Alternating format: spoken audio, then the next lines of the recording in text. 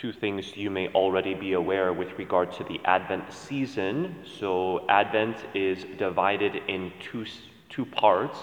So the first part, through December 16th, we focus on Christ's second coming in glory.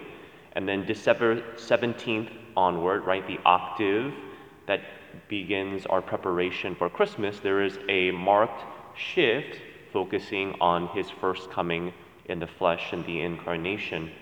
Something you may also notice is that during the Advent season, during the weekdays, the first reading is always pivotal, so we want to especially pay attention to the first readings throughout the weekdays during Advent, always highlighting some particular emphasis on one of Christ's two comings.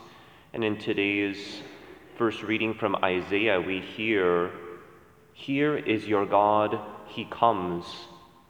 And this reminds us of St. Bernard of Clairvaux, doctor of the Church, and he actually refers to three comings of Christ. We may say, a third coming, what is that? What is he referring to? Well, we're familiar with the two comings, right?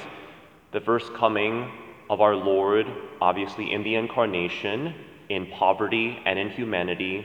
The second coming, the parousia, right? His coming, he still needs to come again in glory and in power.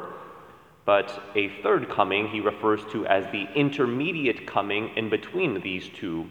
So the degree to which the two comings of Christ, which are objective, the subjective fruitfulness it has depends on whether we have received him, we have welcomed him in our hearts, in grace, sanctifying grace, and in the sacraments. So we are reminded of this as we continue our Advent journey and we experience our Lord in grace and in sacrament right here at this altar.